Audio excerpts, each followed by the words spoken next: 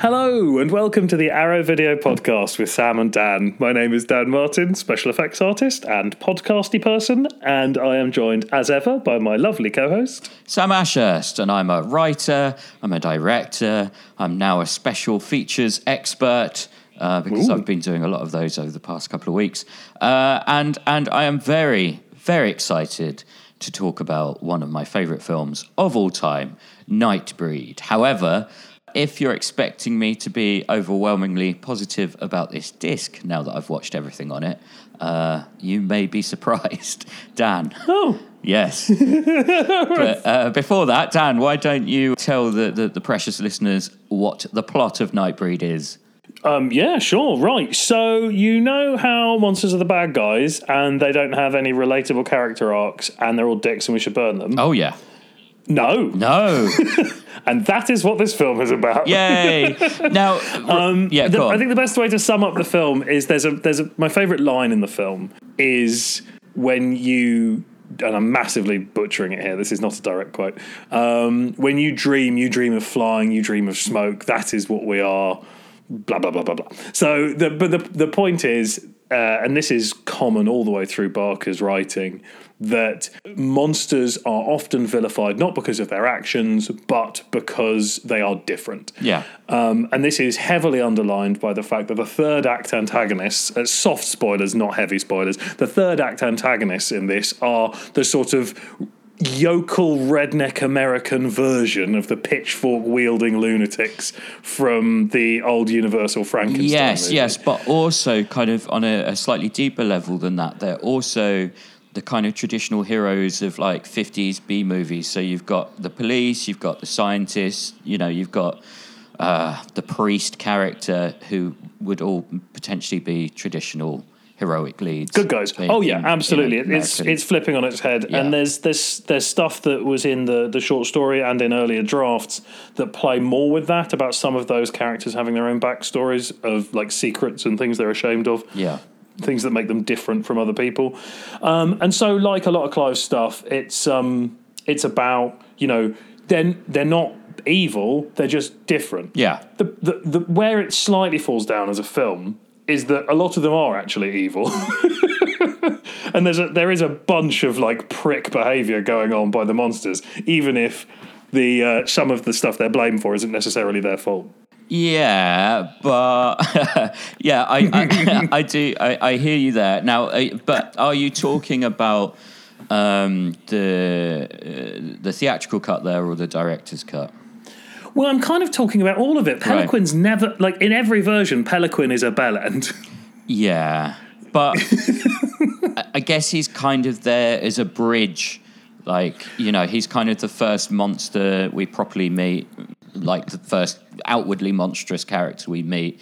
And I guess maybe he's there to low-key sexually harass the female character when she turns up at Evian. Misdirect the audience to... I mean, here you go again with your SJW rhetoric, Dan. If you try and ruin another film for me with your left-wing politics... But I mean, obviously it's a cliche now. Man is the real monster.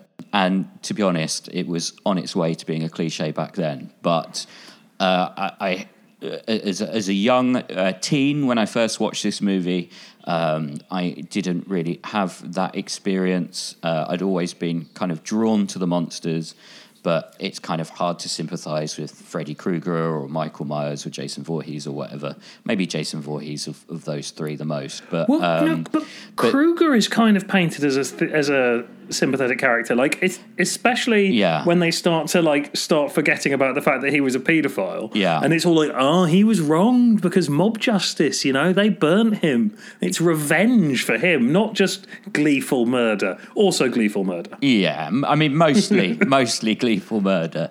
And if you think Peliquin's a dick, then Freddy Krueger is pretty much up there, isn't he? Really? But yeah, this was kind of a gateway to Universal monster stuff for me, where I can't remember how I connected the two at the time, but I think I must have read an interview with Barker where he talked about them, and I think it's him talking about the fact that when people go to see Dracula, they're there to see Dracula, not Van Helsing. And so I started watching that stuff, and I've always loved monsters, always, and I want to put a monster in every single film I ever make. But at the time, this was kind of the ultimate monster movie for me. I understand it's not perfect. I accept it's not perfect. And oh boy, does this disc go out of its way to tell me that the theatrical cut that I fell in love with is not a good film. I'd be really interested to talk to you about that element of it, because, while I completely respect, and I'm so happy for Clive Barker that the director's cut is on this disc, and there's a lovely commentary where he's talking to the guys who put it together, and he's just so grateful and happy, and it's overwhelming, actually, how happy he is to finally see his vision in a decent kind of version. And if it stopped there, I'd be fine. But on both commentaries, it seems to be, there's no one on this disc that loves the theatrical cut. And I love the theatrical cut. That's why I would buy this disc. So, yeah, that's kind of tricky for me. I don't like it when people... It's interesting. I think... Yeah, I know, I see what you mean. I totally see what you mean. There is a lot of shitting on the old edit. What's interesting is that the director's cut, quote unquote, is... What is it like? It's about 20 minutes longer. Yeah. I think 18 minutes longer. But it actually has about 40 minutes of different footage in it, because they chopped a lot out of the theatrical cut as well. Some of which was stuff that Clive shot. Clive and his massive team of second, third unit people and the effects cinematographer and everything. Yeah. They shot a lot of stuff. And so I don't think very much of it was reshoots, except maybe the ending. Mm-hmm. Which was, a sort of forced upon him. But I'm going to say I prefer the theatrical ending. Oh, thank you. Yes. I'm sorry. I mean, you know what? I'm glad that the other one exists. And actually, I don't know if you got a chance to see the Cabal cut when it did the rounds. They played it at Fright Fest, and it was not great quality. There was some. And then there was a sort of an assembly edit. Yeah. Then there was an assembly edit that was sold through Clive's website, which was pretty expensive. And I don't know if that was the shitty VHS assembly or if they used the better footage to re-edit, use the shitty version as a sort of EDL, as edit decision list, and then patched it together. But there was, when this was announced, this disc, there were sort of rumours that it might contain the Cabal cut, and it doesn't, which is sad. The people that did the Cabal cut continued to work on it and tinker with it and add to it. And before it finally got refused inclusion on this disc, because I believe Clive is not keen on how much it includes, it got to 3 hours 25 minutes, I think. Yeah, there was a kind of campaign. I think it was earlier this year. There was a lot of press about this, and there was a Twitter account that has now been deleted, and it now looks as though it's not going to be released, right? Yeah, I don't think we'll see it while Clive's still walking around. I'm lucky enough to have seen it. Wow. The 3 hour 20 minute version, and I really fucking like it. I wonder if I would have liked it back then. Right. When I saw the theatrical cut. You and I both have a taste for long form. Yeah, yeah. And it's interesting that I saw it the same week I saw The Irishman, which is the same length. Blimey, yeah. as the really long version of Nightbreed. I think Nightbreed works really well as a slow burn. There's, it's 90 minutes before they fucking get to Ebion. Wow. And then the last 45 minutes is just fucking fight, is just the battle. Right. And then it sort of has both endings as well.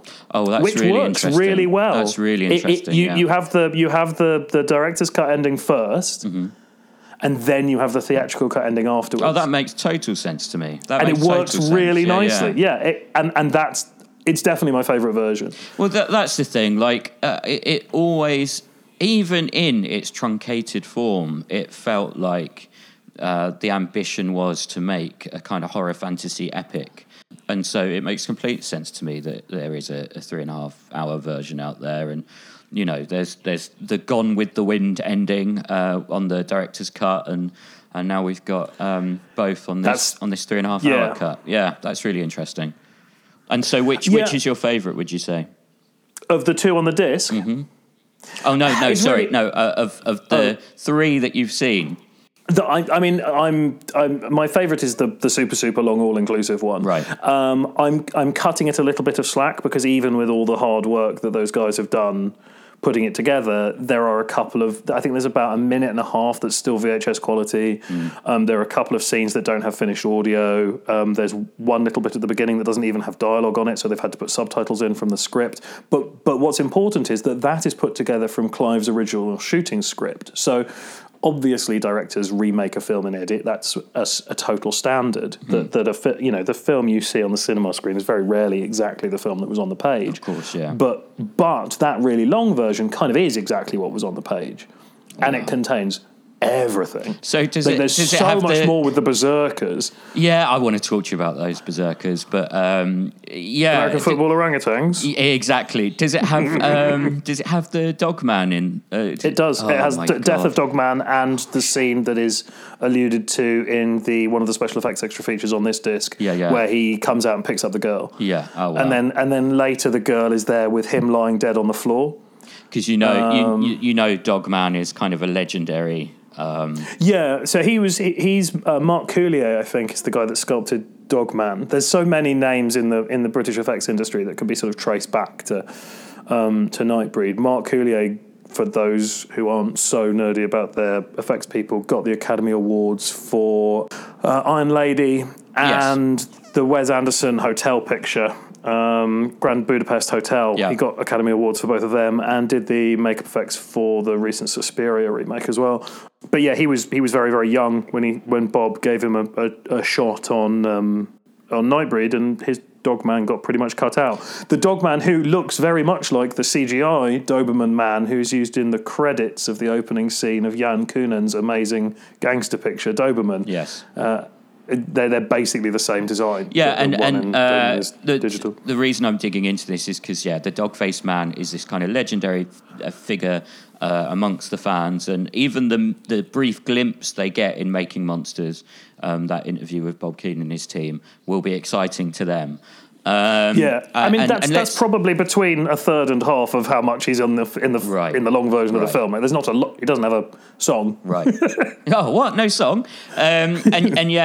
We might as well go on to some of the special features, like that documentary Making Monsters. What did you think of that? It's really... I would love to see that from someone in the special effects industry's point of view, because as an outsider, they say a lot of really interesting things that sound pretty like bad ideas. I would also love to see it from the point of view of a special effects artist, because I had a check disc and it crapped out about halfway through every single special feature. No single video file worked all the way through. That sucks. Except the makeup tests, which I saw all the way through, and a few wouldn't even start playing. Like, I wanted to watch the AD, the second unit director interview, but that wouldn't start. I saw most of one of Bob's long interviews, and I assume you're talking about the one where they're like, and then we glued polystyrene balls to them. I mean, kind of basically. I mean, I've never liked the Berserkers, right? I've always felt that they looked a bit shit. And, as a kind of hyped up final wave, you'd expect them to be, a little bit cooler. But as it turns out, it was just one guy doing all of it, one guy who'd never done full body prosthetics before, who felt completely out of his depth and said to Bob, I feel out of my depth. And Bob just said, oh, no, you'll work it out, it'll be fine. And that seems to be how the entire effects unit was run. And I think it's the fact that it has given birth to so many amazing people in the industry is more a testament to how Bob hired everyone who contacted him. Well, you say that, but I'm going to approach this from a positive perspective. maybe there is something in running things where you're throwing people totally in the deep end and they've got no choice but to learn. And sure, that does lead to things that maybe could have been better. But considering the circumstances, I do actually now think they look pretty good for how they were actually put together. Well, and so it's a grab bag, and there is some exceptional stuff in there. Yeah, and then there's a lot of stuff that doesn't work, and I think that might be the one big downside of the long Cabal cut is that everything's in there, right, whether it works or not. There's a shot that isn't in either of the other versions where they're running towards the gates, and you can see the ground springing, because it's all built up, because they shot it all on a soundstage. Man, I don't know how I feel about this 3.5 hour cut.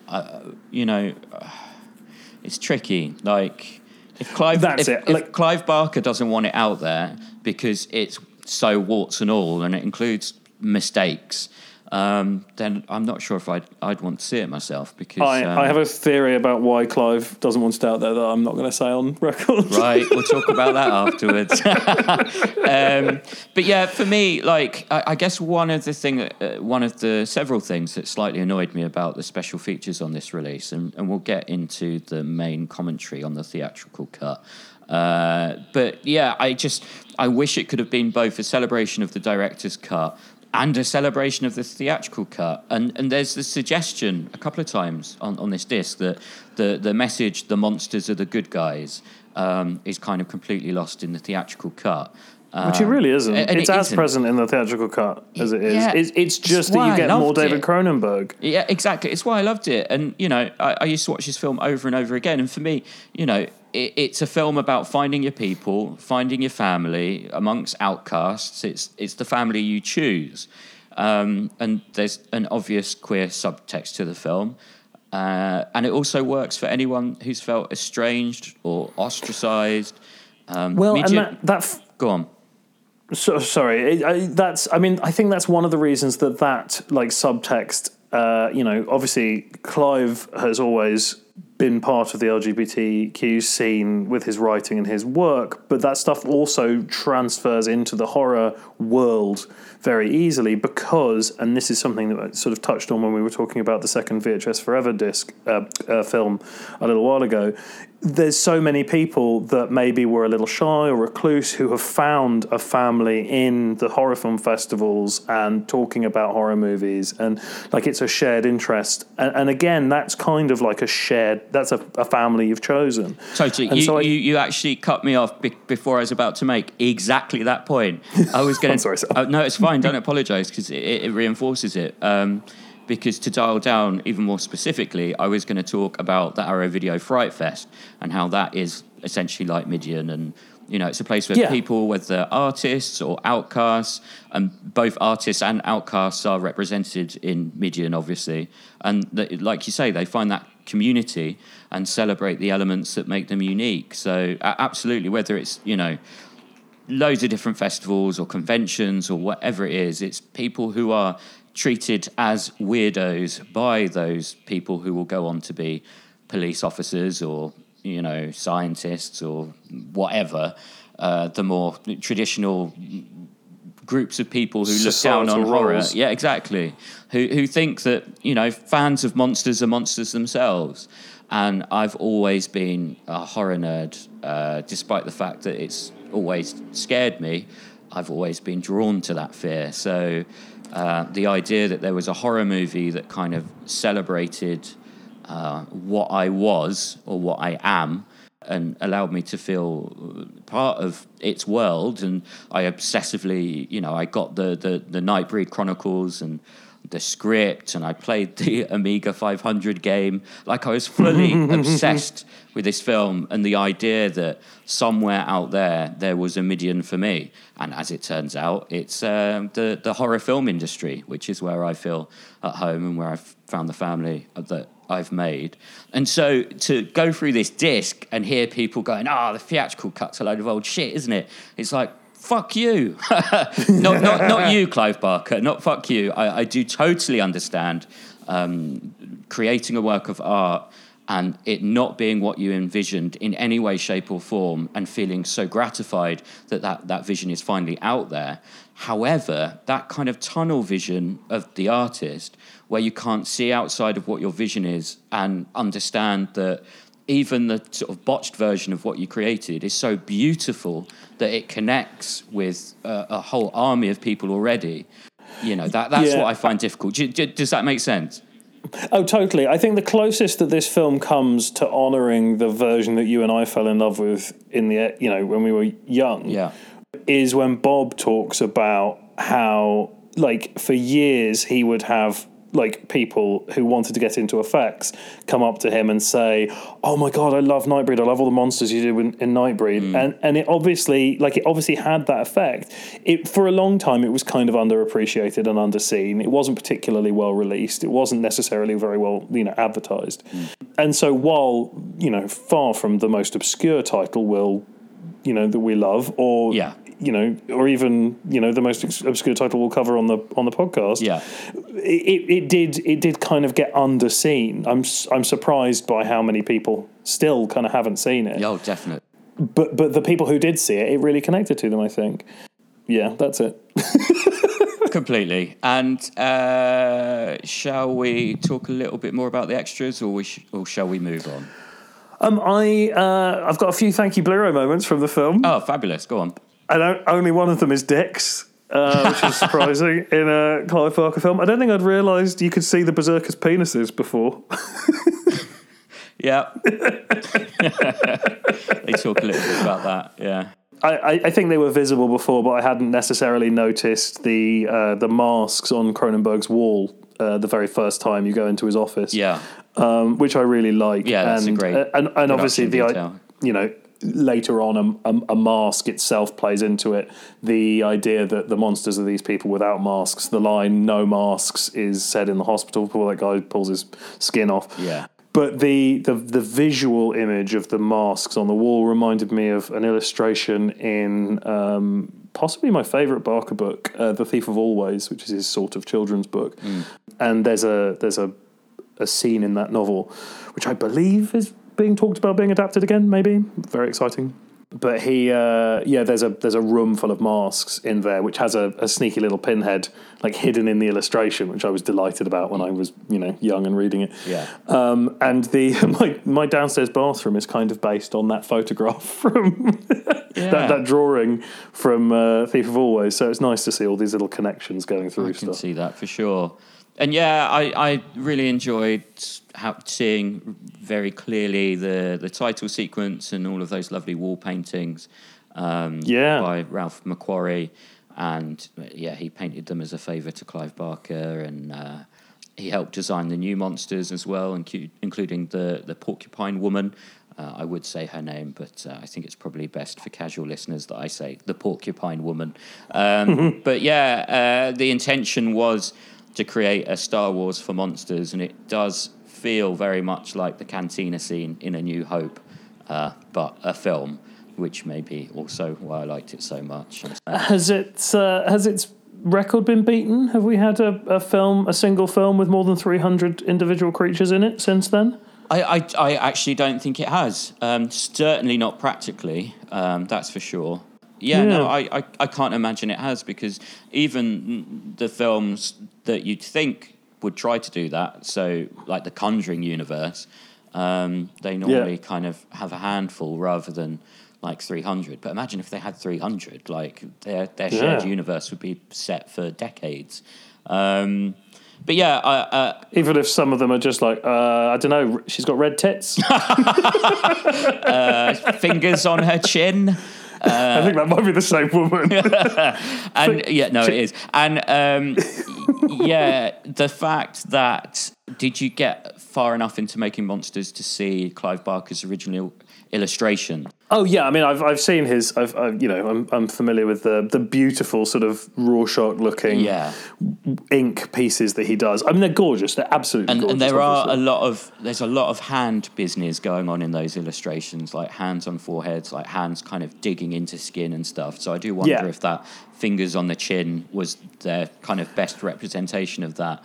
But I do wish they'd stuck a little more closely to those original illustrations, because some of them only have elements that they've taken from and put them into the designs, whereas kind of Barker's overall artwork is just so stunning. I wish it could have been replicated. Absolutely, but they couldn't all be full prosthetics or massive suits. Just for the sheer numbers, some of them had to be. Red tits. I'm going to skip over the main commentary on the theatrical cut because these guys were just doing their best. One of them does say he likes the ending. When the ending comes, he says, "You know what? I actually really like this ending." So there's a little bit of love there. There is, but it's just the whole right. You've set me off now. It's the fact that I just wish these guys did their best, but I wish that we'd have had people involved in the production who might have been kind of a bit warmer and B a bit more knowledgeable. There's a couple of things that they say in the commentary that, I am sorry to say if they're listening to this, are just wrong, and I always find that really frustrating. Can I have some examples? Well, it's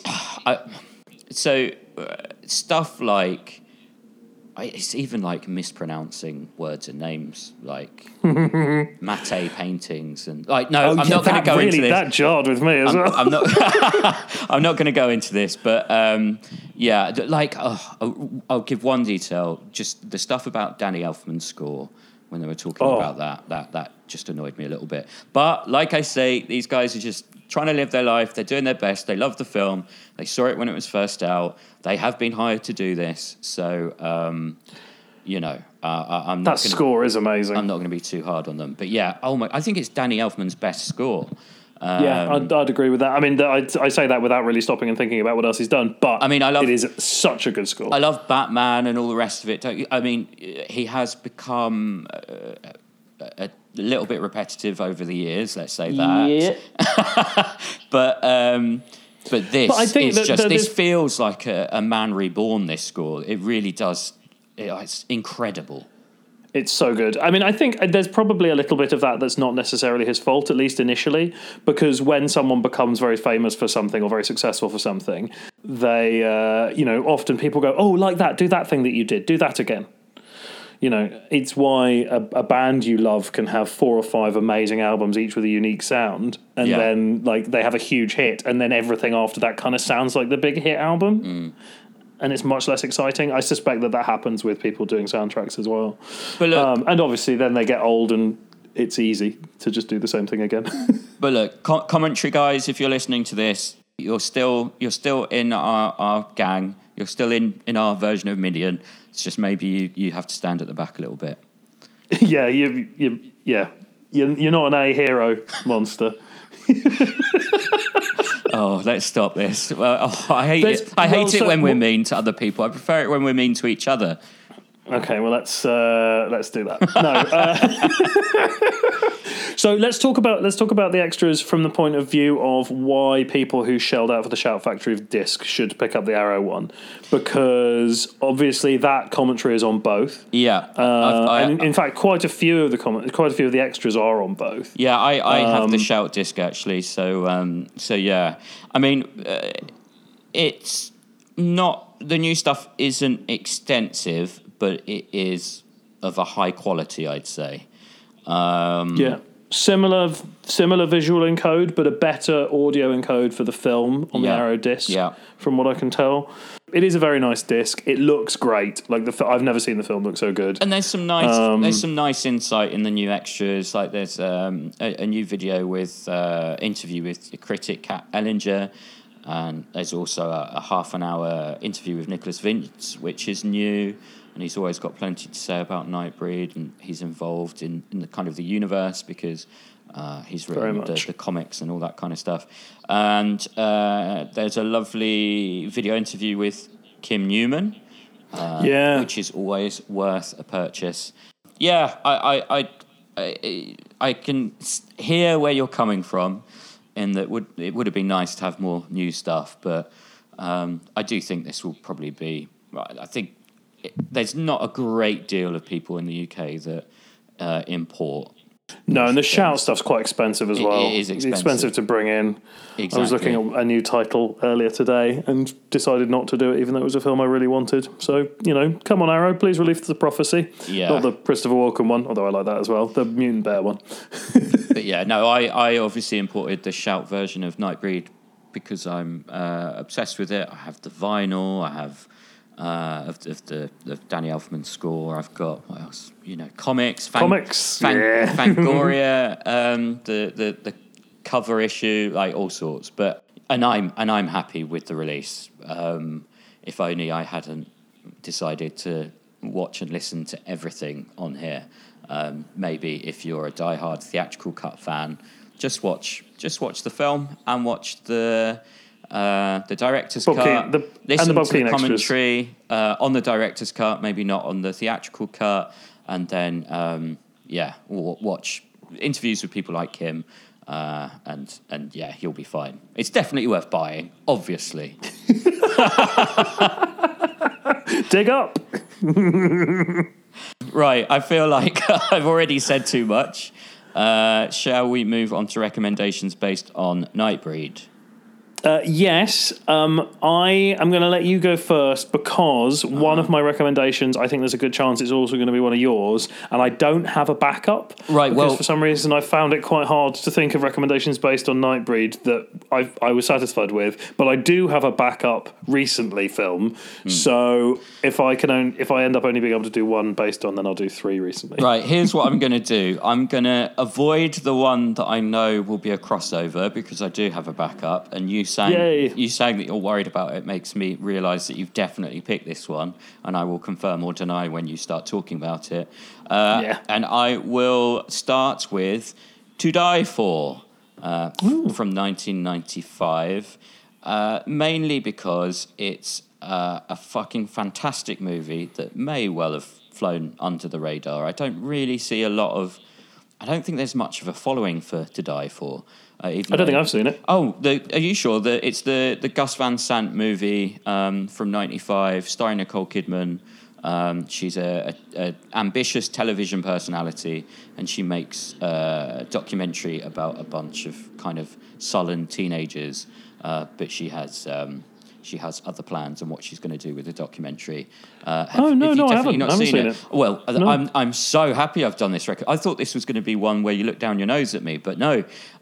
It's got an amazing cast, including Joaquin Phoenix, and a very early role for Joaquin Phoenix. It's got Casey Affleck in it as well.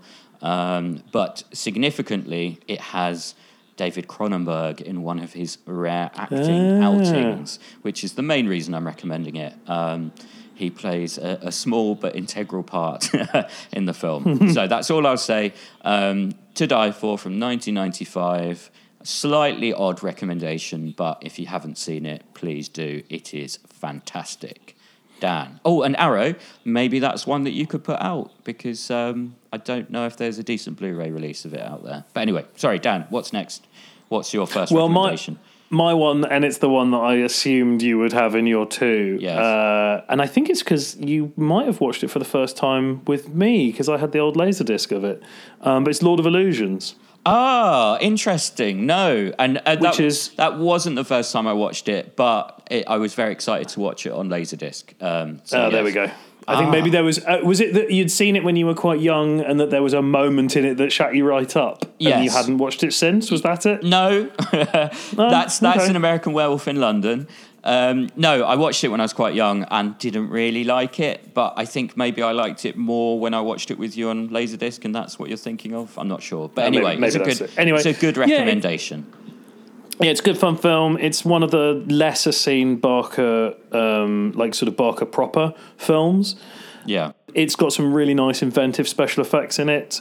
Yeah, there's some really really fun gags in it, and it's got Scott Bakula in it. So what's not to love? Scott Bakula, his name rhymes with Dracula. Yes, he's. I think I maybe went onto that off the back of Quantum Leap, which I'm not sure if I recommend going back to watch because it has dated. Right. There's one GIF I come across occasionally that has not weathered well. But yeah, what is my next recommendation? Well, I think I'll do the one that I cut. Do it. Shall I? Well, right, I'm going to mention the one I thought you were going to mention. Just do both, it's fine. Yeah, exactly. Hellraiser Inferno. The fifth Hellraiser, which wasn't originally a Hellraiser script. It was changed, and you can very much see that it wasn't originally meant to be a Hellraiser movie. And in fact, a reason it's got kind of a low IMDb score and kind of the fan reaction to it is pretty negative is because it's not really a Hellraiser movie. However, if you just watch it as a movie, and it has the same leading actor as Nightbreed, Craig Schaefer, so that's the main reason I'm recommending it off the back of Nightbreed. But yeah, if you just watch it as a normal movie without any of the kind of Hellraiser attachments, then it's actually really good and really dark. Yeah, it's pretty solid. Really I like weird. it. Yeah, it's probably the best of the Hellraiser post the original trilogy. It's the best of the slightly shittier sequels. Is it better than number 3, maybe? Now, Dan, let's not have this conversation again. It's not a better Hellraiser film than number 3, but I think it might be a better film than number 3. Right, what's your next recommendation? I thought you thought I was going to do Jason X after you recommended the Gus Van Sant picture. Yes. For similar reasons. But no, my one, and you said, you were worried I was going to look down your nose at the Gus Van Sant film. Yes. This one is a super mainstream picture. Yay! But it's Hellboy 2. Oh, okay, interesting. And it's just because it's the sort of the modern, it's the closest I can think of in modern terms to a film with that many unique creatures in it. Yeah. And that, I wasn't a massive fan of the first Hellboy, and I have problems with the second one, but the effects are astonishing. Yeah. The designs are astonishing, and that Goblin Market that they go to is just littered with unique creatures, and they did a very similar thing to what they did with Nightbreed in that there were so many, because they shot that in England, that scene, and they basically went out to all of the different established effects houses at the time and got them to do one or two monsters. So that's the look is so varied because you've got all these different people coming at it from different angles, and a lot of the monsters in that were made by people who had started off working for Bob on Nightbreed. So there's a really lovely connection there. That's great, and that's really good. I'm not a massive fan of the movie, but I completely see it from that perspective. It's definitely a movie I watch for the effects. Yeah. For sure. And my next recommendation, or my final recommendation, because I'm now doing 3, it turns out, is Little Monsters from 1989.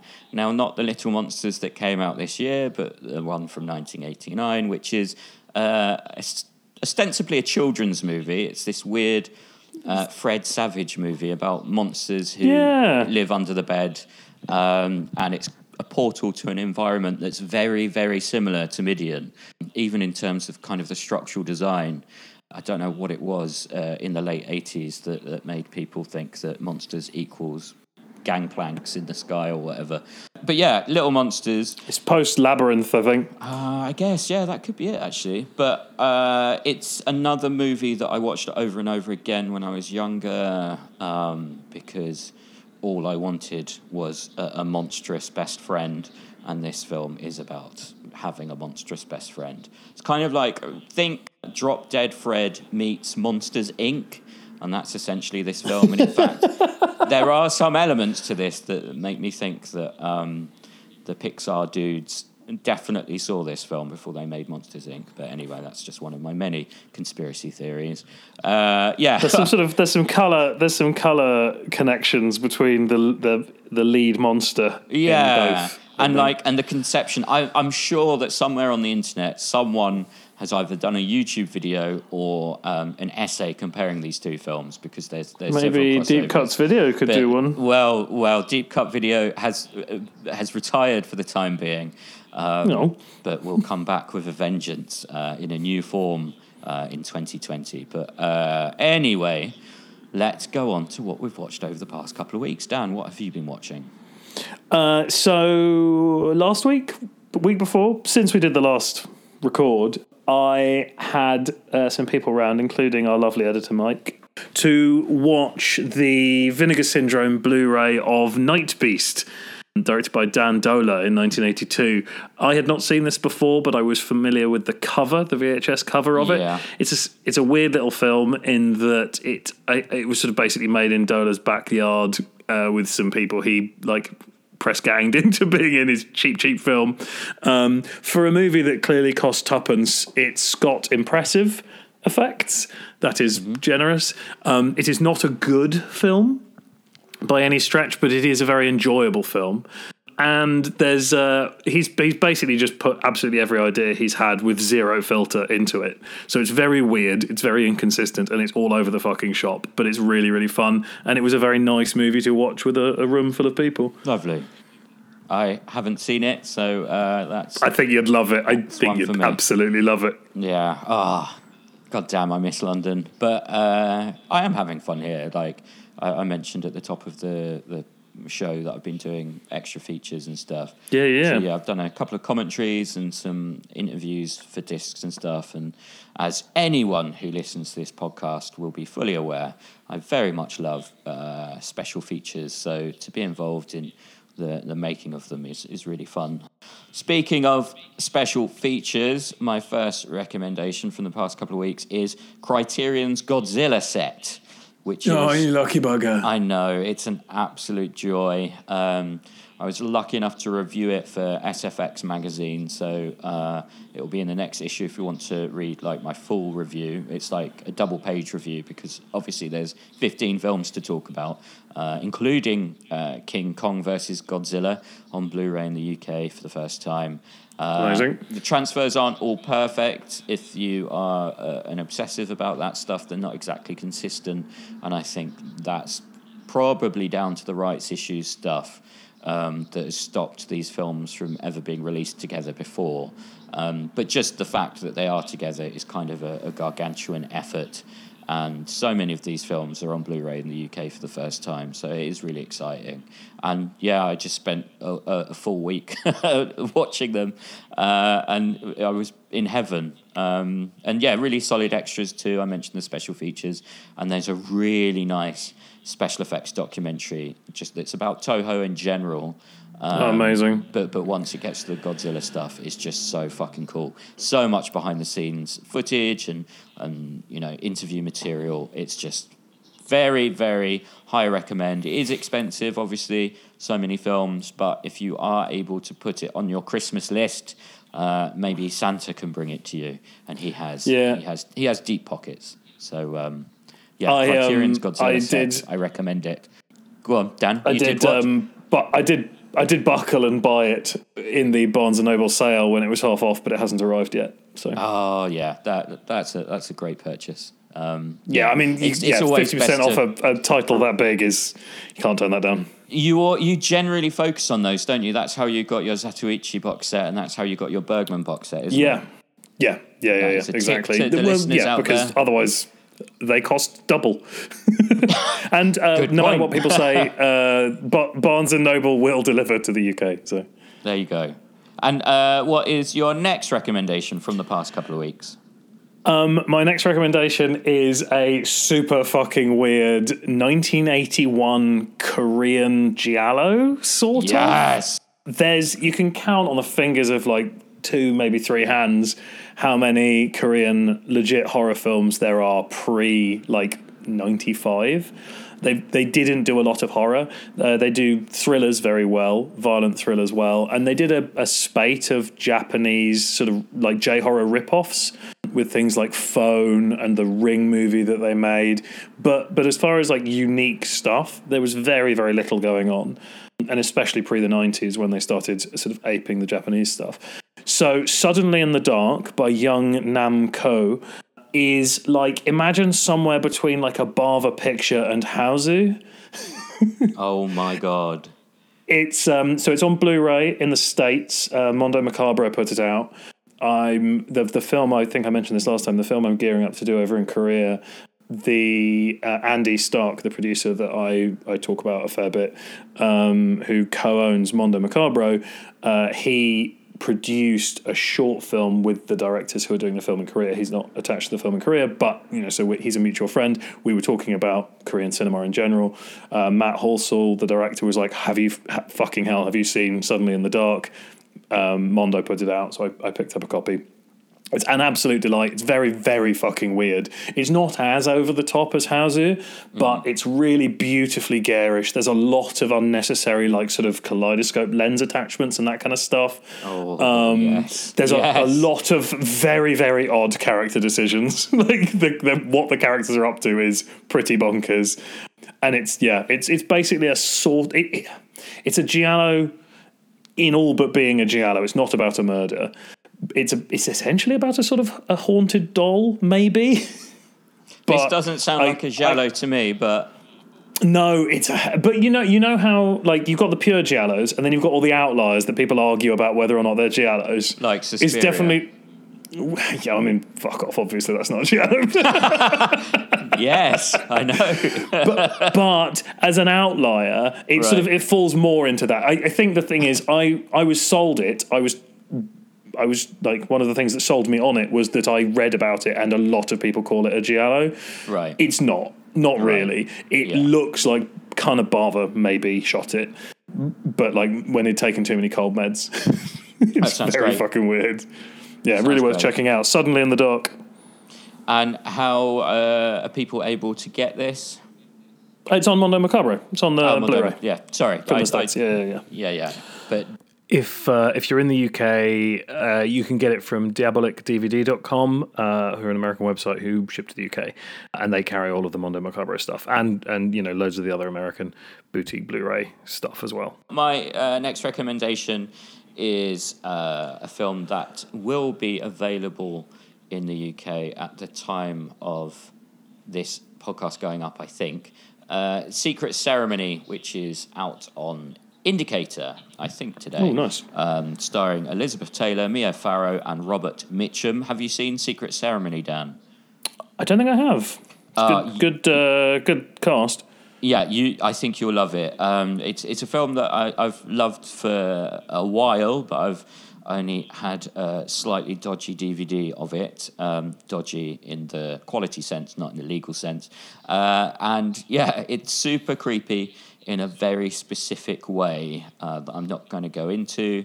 It's directed by Joseph Losey, who also directed The Servant, which I know Dan has seen, which is another absolute masterpiece. Now, the title makes it sound like an occult horror, but it's not a horror film. It's actually much more unnerving than that. I'm not going to describe the plot, but just trust me and watch it. It's a very unique experience, and it would make a pretty good double bill with the Arrow video release, Toys Are Not for Children, which is one that I don't think we'll ever do an episode on. However, is another kind of low-key, weird masterpiece. Toys Are Not for Children is more intense than Secret Ceremony in many ways. Like, you are not going to get a darker ending than in Toys Are Not for Children in any genre. Yeah, I'm into that then. Oh my God. Dan, if you haven't seen it, holy fuck. Yeah, it's fucking intense. But seriously, dear sweet precious Arrowhead, if Toys Are Not for Children has flown under your radar and you want a very weird and intense experience, then please do buy that one. That is a high Sam Ashurst recommend. Yeah, okay, I've accidentally done 3 there. That's fine. I've got my third one because of my backup thing. I almost didn't do it because it's very hard to see at the moment. The director of this Korean picture that I mentioned sent me this as reference for the thing we're doing. It's a big budget Korean picture that is way more fun than it really has any right to be.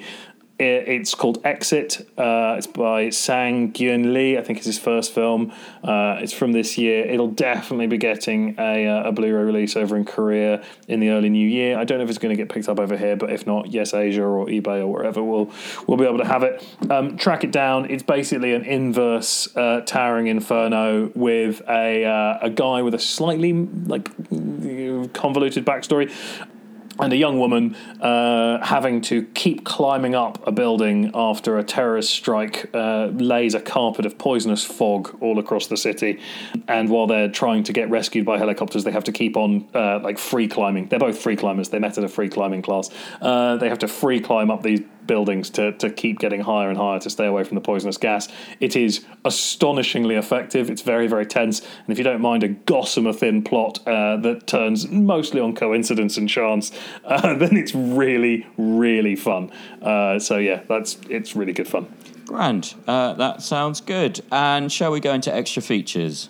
Let's do that. Let's do extra features. Extra features. We don't have any extra features. We've got nothing. Non-extra features. Nothing. Sorry. We'll use this section maybe from now on to announce what we're doing next time, which will be RoboCop, as long as we're able to get our hands on it. So please buy RoboCop. Love RoboCop. Buy RoboCop now. You've probably already bought it, but that is the one we're going to be talking about, and we will be going in depth into the plot, obviously, because.